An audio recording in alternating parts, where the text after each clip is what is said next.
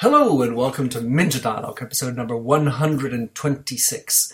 This interview is with Daniel Burrus, speaker, strategist, and author of 6 books, including the New York Times and Wall Street Journal's bestseller, Flash Foresight.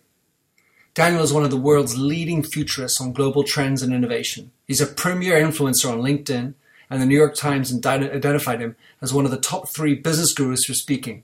In this interview, we discuss all manner of new tech trends, such as the Internet of Things, the cloud, big data, Moore's Law, and importantly, how companies should be looking at these trends to make business decisions. Enjoy the show.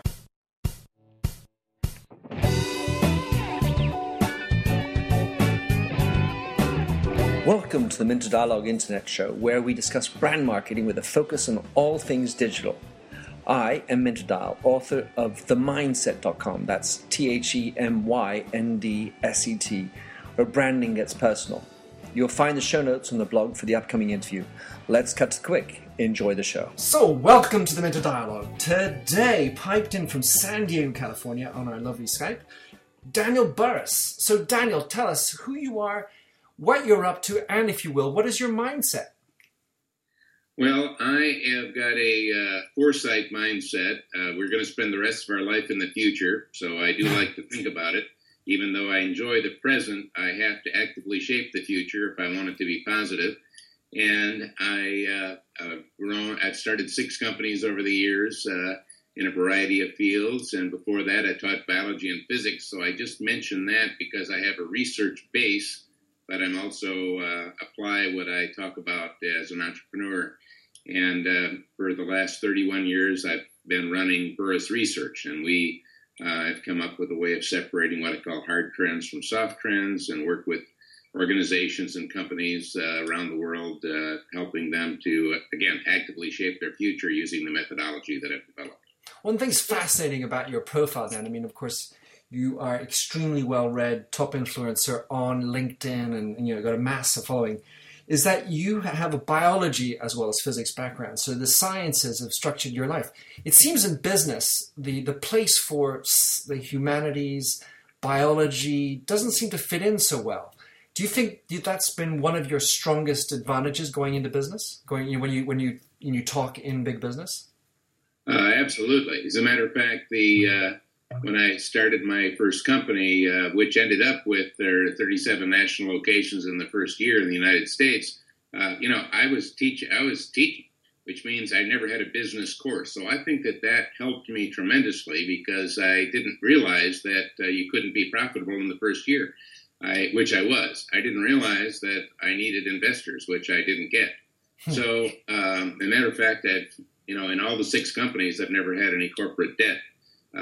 Because I didn't know I needed it.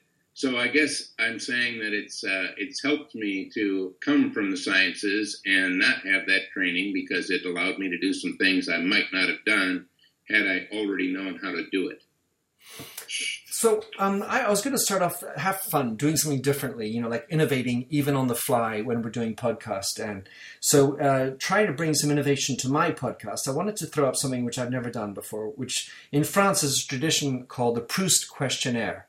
Of course, it's done in French by a guy called Proust, and who's nothing to do with the author. But I'm going to put up a couple of things, and I'd love for you to say which one you go with, and which one are you bullish on or more bullish on? However you'd like to choose the favorite. So I'm going to go with, and I'll say the 2 words, and you choose. So the first one, NFC or Beacon? About Beacon. Ello or Facebook? Yeah, if Facebook could be interesting. Barcode or QR code? Well, both are kind of obsolete, but we'll try the QR code. Google Glass, Apple Watch? Apple Watch. Share economy or fear economy? Well, the share economy is an interesting thing, but we surely have a fear economy. Anyway, so we'll, but these are interesting how you're putting them together. Yeah. Small data or big data? How about small good data versus big bad data? Love it. CES or South by Southwest? Boy, both are interesting. Southwest by Southwest, probably. and Airbnb or Uber? Well, they're all interesting. I think Uber is an interesting one. $40 billion worth interesting. Well, you've got to ask yourself, why didn't the taxi driver think of that? No doubt. Another one of those installed bases that would run by cronies and overrun by mafia of some sort, right? Needed some shaking up. So, Dan, you're a predictor, but I thought I'd start with just maybe for a lot of people understanding, how do you view 2014? What do you think were the big things that happened in 2014 from your angle?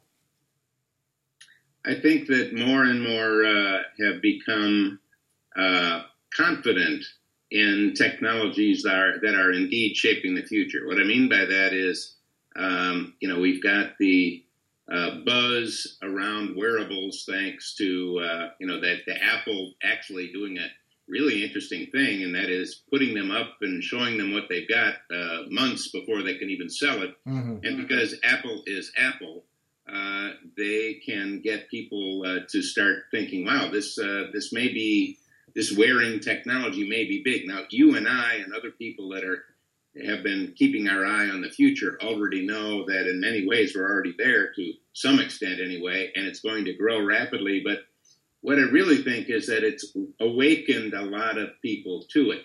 Now, of course, we've got bring your own device, what BYOD they call it, mm-hmm. which kind of messed up the IT departments around the world, in their security, and they're trying to keep track of everything. But using the predictable future, we can see that WYOD, wear your own device, is just about to hit. And, of course, what I like to do is to predict future problems before they happen and then pre-solve them so you don't have them in the first place. So I think they haven't seen the problem yet. And, of course, every problem has an opportunity. But you and I both know that is going to hit them, and it's going to start hitting them big next year as Google Glass continues to get smaller and more invisible, and more companies do it, so that it doesn't look like something unique, but it looks just like a pair of glasses, like the type you were wearing. Yep. And not to mention the fact that I could make a camera and a microphone so small, my wearable would be invisible. So we're really to an interesting little tipping point starting out as we go into 2015-16. The other thing is on the cloud. Yeah. I think, again, I work all over the world with, I tend to work with a C-suite, so it's, CEOs, CIOs, CFOs, and so on, and big businesses. And, about 3-4 years ago with the cloud, it was like, well, the cloud's not secure. We can't go there. And today it's, we've got to go there because it's more secure. So I think this has been one of those shifts in seeing that the cloud is actually bringing us more security. I know I was involved in getting the first eGov, which is, of course, Singapore, into the cloud, and it's now more secure than it was before that. And so it's changes like that, I think, and seeing the cloud as an island, meaning it's all about the cloud instead of realizing, no, the cloud is an enabler where you can't have virtualization without the cloud. You can't have mobility like we want to do without the cloud, et cetera, and realizing that it's a component rather than a separate thing. Mm-hmm. So those insights are finally starting to dribble down beyond the tech people to help them to move forward a little faster. John, when you're in with a C-suite and you're talking about innovation and new technologies, what do you find are the principal concerns and preoccupations that are going through the minds of the people in front of you? I think the biggest concern is everybody is too busy, and you can busy yourself right out of business because we're at a unique inflection point in history and in human history, in that matter. And, we have tools today that we're doing things with that were impossible to do just 2 or 3 years ago. And, of course, as you know, as I look forward, that's even becoming more intense. So being busy, putting out fires, crisis managing, and even trying to be agile. For example, Hewlett-Packard just divided in half, and the CEO said it's so they could be more agile. And, of course, my reaction is, well, that won't help because agility is related to reacting and responding. It doesn't really jump you ahead. So I think that they're trying to react, respond, crisis manage, put out fires, keeps them locked behind. And that one other little element on that is, there's something called legacy technology, of course. So there could be legacy networks, legacy hardware, legacy software in these large organizations. My worry is not legacy hardware and software. My worry is legacy thinking. And I think one of the biggest problems we have is, as I look around the world, we've got much more legacy thinking than we have legacy hardware and software. The thing that I totally relate, of course, Dan, and I like to talk about legacy budgets, because companies tend to operate at this time of the year where, they're creating the new budget, and the way that they construct their budget is entirely based on what happened the year before and the year before that. And so, of course, that's just another component of legacy thinking. But it's amazing how it structures. Well, we should increase our spend by X percent. We need to increase our revenues by this much. And just by basing the way we've been doing business last year, it seems hard to, we can't afford to do that, Dan. No, we don't have money for that. Yeah, and what I like to help organizations understand is that in today's world of rapid transformation, saying no can be more expensive than saying yes, which is a flip. Because in the past, if I said yes to you, it meant I had to spend money. If I said no, I didn't have to spend money. Now, if you say no, you can lose your business. So it's really, getting an understanding of that. Something else that you brought up, I think, is worth spending a minute or two on, and that is that there's two types of change, basically. And the economists, as well as the financial guys, all are experts in only one of the types of change, which is cyclical change. So, economists look at cycles, and we look at our spending patterns. We look at what we did last year, as you already said. We look at the year before, we look at the year before, we look at the sales, and then we look at those cycles, and there are over 300 known cycles that let us get a window on the future. But the reason the economists have been increasingly wrong is because the other kind of change, which was so slow in the past that nobody needed to pay attention to it, now it's changing our world on us on a daily basis. And I call that linear change. Unlike a cyclical change, a linear change, once that happens, you're not going back. In other words, once you get a smartphone, you're not going back to a dumb phone. Once the people in China park their bicycle and get a car, they're not going back to the bike. And those types of linear changes have very predictable consequences as well as opportunities. So we don't have companies that are used to linear change. They're used to cycles, and that's why they're making increasingly bad bets. Well, if I could push back for fun, there's a notion of replacement. But I mean, if you look at the world, let's just take the feature phone or the dumb phone. There's still a lot of dumb phones out there. So in the way I look at it, it's more like an and economy or an and cycle, as opposed to one replacing the other in a linear fashion. We're layering in, and you have to do social, and you still need to do old-fashioned television advertising. Social media or Google AdWords has not replaced TV ads. Well, absolutely. And as a matter of fact, in every one of my 6 books, going way back to the 80s, I was talking about when you want to see the future more accurately, you can't think either or, you have to think both and. And that means mainframes are still around today. We're just using them different than we did 4 months ago, 4 years ago, or 40 years ago. So what I'm getting at here is that it is not necessarily the new technology or the old technology. It's how you integrate the old with the new to create higher value.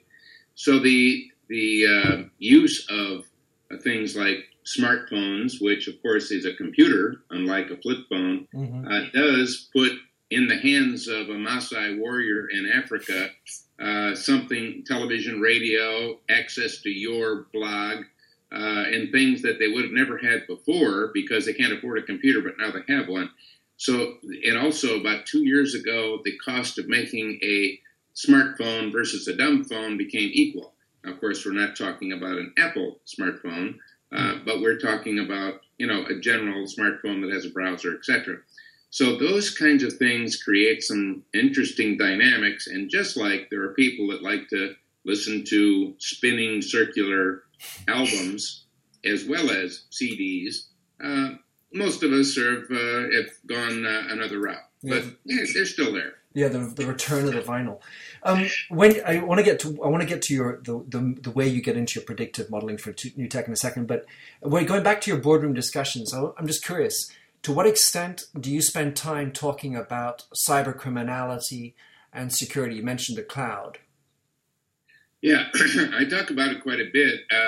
I have, you can't be an expert on everything, and that is, not a deep expertise of me personally. However, obviously we cover that, and we have, very high level discussions with that. For example, just this last week, I was with the head of cybersecurity for the United States, talking about that using the methodology. So obviously, I get into that, but it is, as you know, you never win the game. It's a war that will be constantly fought because, the bad guys will do something, we react. I think the key is getting ahead of it and not always be reacting, but getting into predict and prevent rather than react and respond. And I think there is the shift around cybersecurity. Another thing is using new next-gen biometrics. So like with the Apple phone, and you can put your finger on there. Actually, the phone has got facial recognition capabilities, voice recognition, all sorts of things already built into it that we could have multiple biometrics giving us some amazing capabilities, especially when you get into not just the fingerprint pattern, but the blood vessel pattern under the skin just by putting it on the next-gen screen. So there's a lot of interesting things that can be done in terms of new tools and new techniques, but the bad guys are still there. Yeah, like that technology, I think it's from Mexico, CIDESI, that looks at the way people are walking and acting and the head movement, so via CCTV, and they're trying to predict where they can see crime about to happen or rioting about to happen. It's really, all this stuff is extremely interesting. And as you know, there's a plus and a minus to everything. So one of the things that I think is important for our listeners is that when something good happens, realize something bad happened at the same time. Take a look at both. And by the way, when something bad happens, take a look at what good that just happened, because something good just happened as well. So we have the yin and the yang, the up and the down, the plus and the minus, the good and the bad, the heaven and the hell, all exist simultaneously. It's a good idea to be aware of it all. Love it. So, Dan, let's talk about your approach to your predictive approach for new technology and how you help companies work with innovation. Walk us through the methodology. Yeah, well, basically what I've done, and this is based on 30 years of research and work, is separated what I call, again, hard trends. And those are the things that will happen, guaranteed, 100%. And by the way, if you don't like them, too bad. From soft trends. Those are the things that look good in the present, but they might happen. And when you make that distinction, it is a very powerful tool, because you might think at first, well, I don't like soft trends, which would be very wrong, because soft trends you can change. So if you don't like it, you can change it. You have some power over that. Hard trends you can't change; they're going to happen anyway. So but it's good to know about those, because that every disruption that has ever hit was very predictable and right there in front of us. Let's face it, back in the late 80s and even throughout the 80s, did someone say to Kodak and to Polaroid, hey, let's not tell those guys about digital. Let's keep that a secret. And, of course, the answer is, well, no. Now, obviously, it was a hard trend. Unfortunately, they didn't know the difference between hard and soft trends. They treated it as what I would call a soft trend. Oops, mistake. So it's good to be able to separate those hard trends from soft trends. So soft trends are based on assumptions. Hard trends are based on future facts. Very interesting. And there's more than one type of assumption. For example, some assumptions are not well researched. Others are, making it a different way to manage the risk of the soft trend. The hard trend is really creating what I would call a certainty. And actually, one of the things I've pioneered is what I call the science of certainty. So in an uncertain world, which we surely live in, you have to ask yourself, what are you certain about? Because strategy based on uncertainty has high risk. strategy based on certainty has low risk. So it really, what I've been doing with my hard and soft trend methodology is changing how people manage risk and how people plan for risk around those things. That's great. And just have all hard trends been soft trends beforehand? No, they were hard trends right from the beginning. They don't change, they don't morph. Now, remember I mentioned two types, the cyclical change and linear change. Uh-huh. Now, in that case, linear changes, which are not cycles, are one way. They can change cycles. So linear changes can affect and can influence and change cycles. But, let me give you an example of a hard trend. There's in the United States, there's 78 million baby boomers. They're not going to get younger. It's a hard trend. Hey, they're getting older. They've been doing it for decades. They just keep getting older. So, there's a lot that we can see and a lot that we can know, and there's a lot of opportunities around that particular hard trend, especially when you look at the hard trends of technology, which allow us to increasingly, let's talk about wearables, put sensors that are decreasing in price in a predictable way every year, giving us more and more capabilities. So, for example, why don't we create a smartwatch using my methodology? Well, you would be competing with Apple. You'd be competing with Samsung, Microsoft, and all these companies. How would you do it? Mm-hmm. But if we use the hard trend of, let's say, demographics in the aging populations, and by the way, do I know which countries have aging populations and which countries don't? And the answer is yes, with certainty. So what if we created a watch for 70-year-olds and older? And, of course, the people buying the watch is not the 70-year-old. It's the caregiver of the 70-year-old and older who's buying the watch. And what would that watch have on it? Well, you could have sensors on it without piercing the skin that detect oxygen level of the blood pressure, pulse, temperature, all sorts of things. By the way, because of the accelerometer, you could tell if they fell or not because it would be a rapid movement with a sudden thud. And if they have Alzheimer's, you would know where they are at any time. So if grandpa or grandma's lost, it's like, I can see exactly where they are. Let's go pick them up. My point is that you could create a winning smartwatch using the low-risk hard trends of demographics and some of the hard trends of where technology is going and do amazing. So really, we do help companies innovate using both the hard and soft trends. So is Moore's Law a hard trend? Oh, yeah. Yeah, it's been around. I've been tracking it for 31 years now. And having worked recently, met with people from, again, CEO levels from Intel, Cisco, and companies like that, we realized that, it's got a long way to go because here's an interesting thing. I talked to a technology guy at a big company, and he said to me, this is about 2 months ago, Moore's Law can't continue. It's too expensive to build the billions of dollars of facilities to continue with Moore's Law.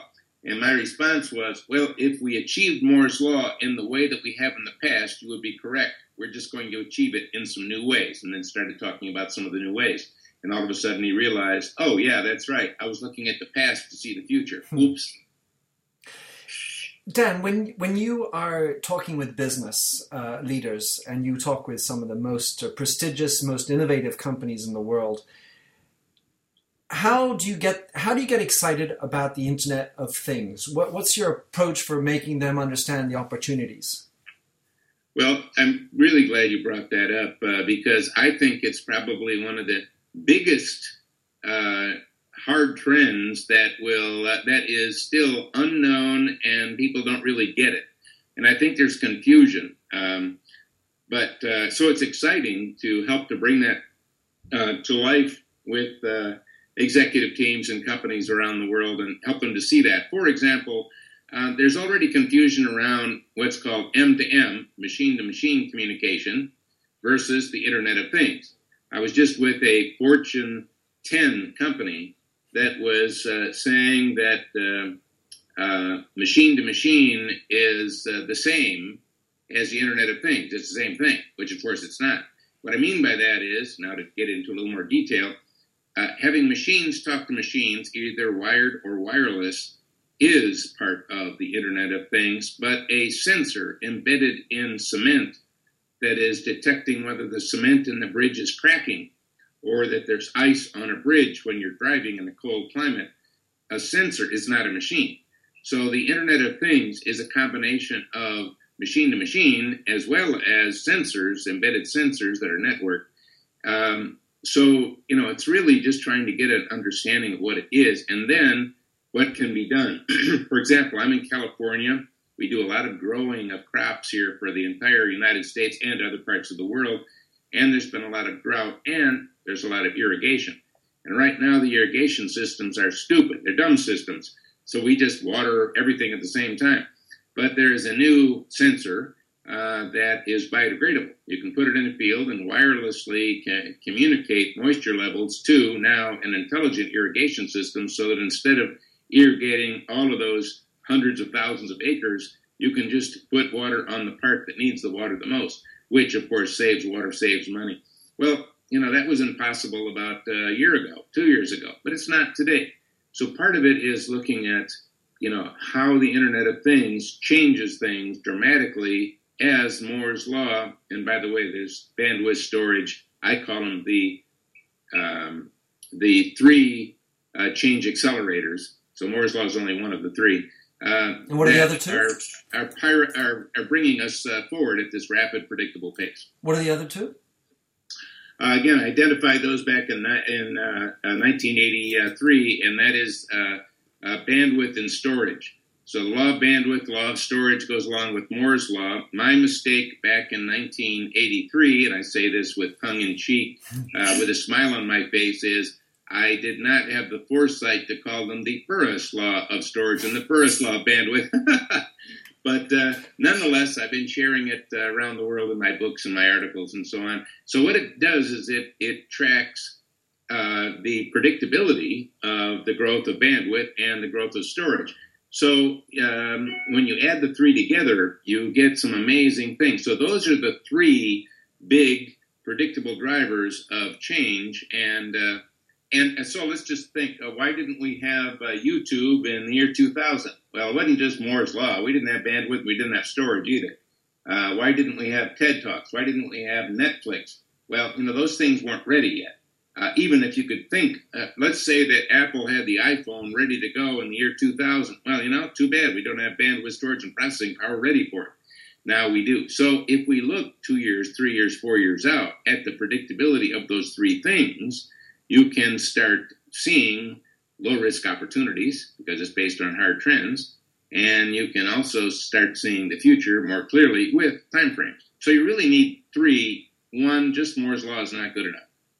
Beautiful. I love that. So, Dan, a last question for you before we close.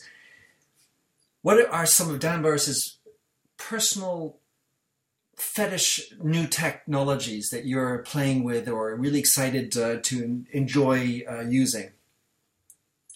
Well, I like a lot of things. I mean, just to kind of give you a little crazy insight, I had real robots in my home back in '83. It had computers built into it. Of course, they were not very intelligent computers, but the robot could plug itself in. It had a barcode reader on its gripper, so it could tell if it was a Coke or a Pepsi.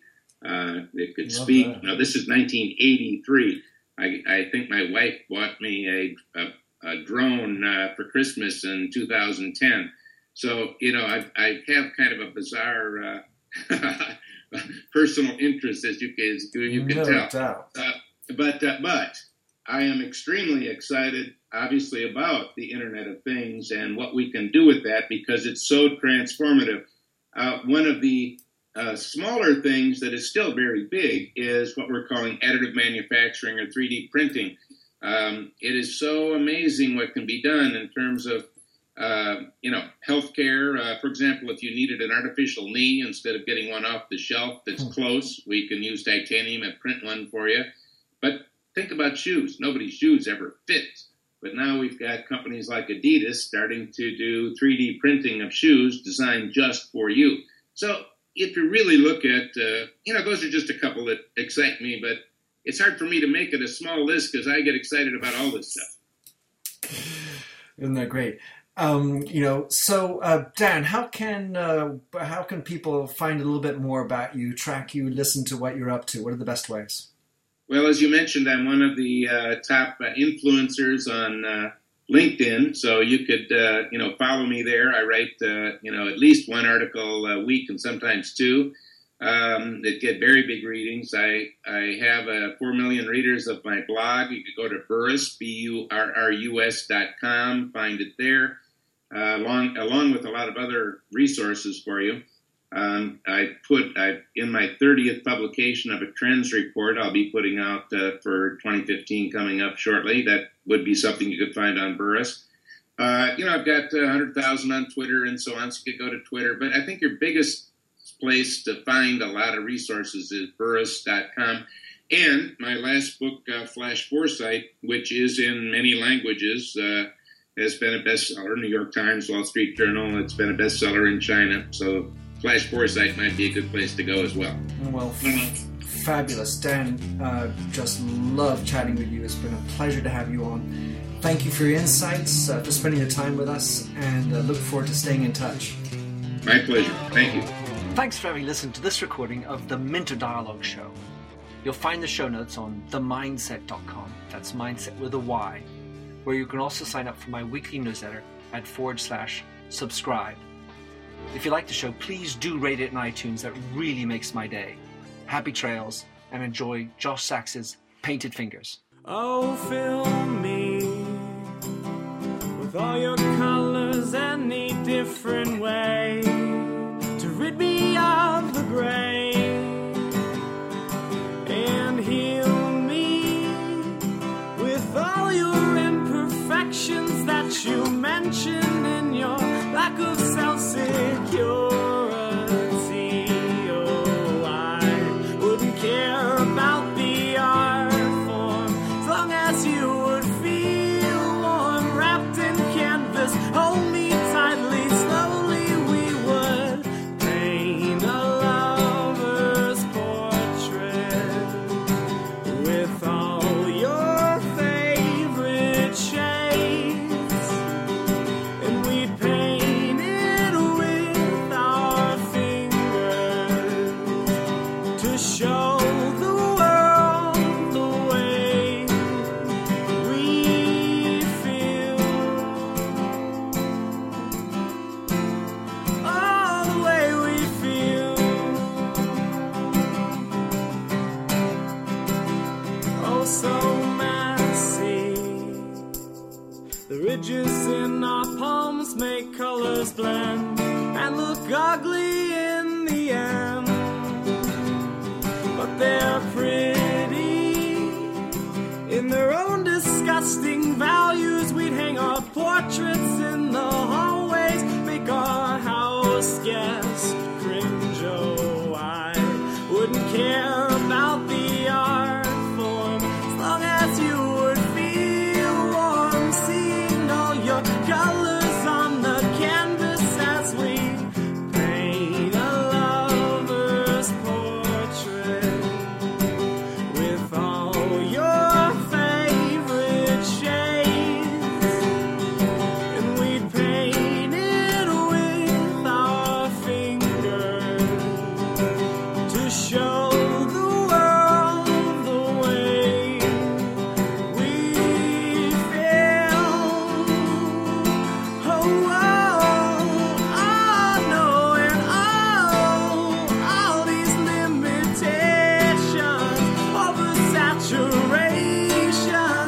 Let me paint, oh, let me paint, oh, let me paint, oh, let me paint, and I paint a lover's portrait with all your favorite shades, and we paint it with our fingers to show the world the way we feel.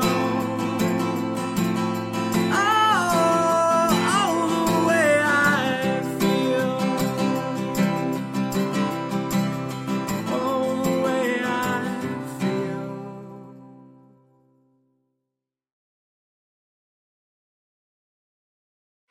how much do you understand the future of finance? I'm Jim Roos, a top 10 banking influencer and host of the podcast Banking Transformed, where we dive deeply into the rapidly evolving world of banking and financial technology. Join me as I interview industry experts, thought leaders, and innovators as they unravel the latest banking trends, disruptions, and game-changing technologies reshaping the world of finance. Redefine your understanding of the banking ecosystem. Subscribe now to Banking Transformed, available wherever you get your podcasts and now available on YouTube.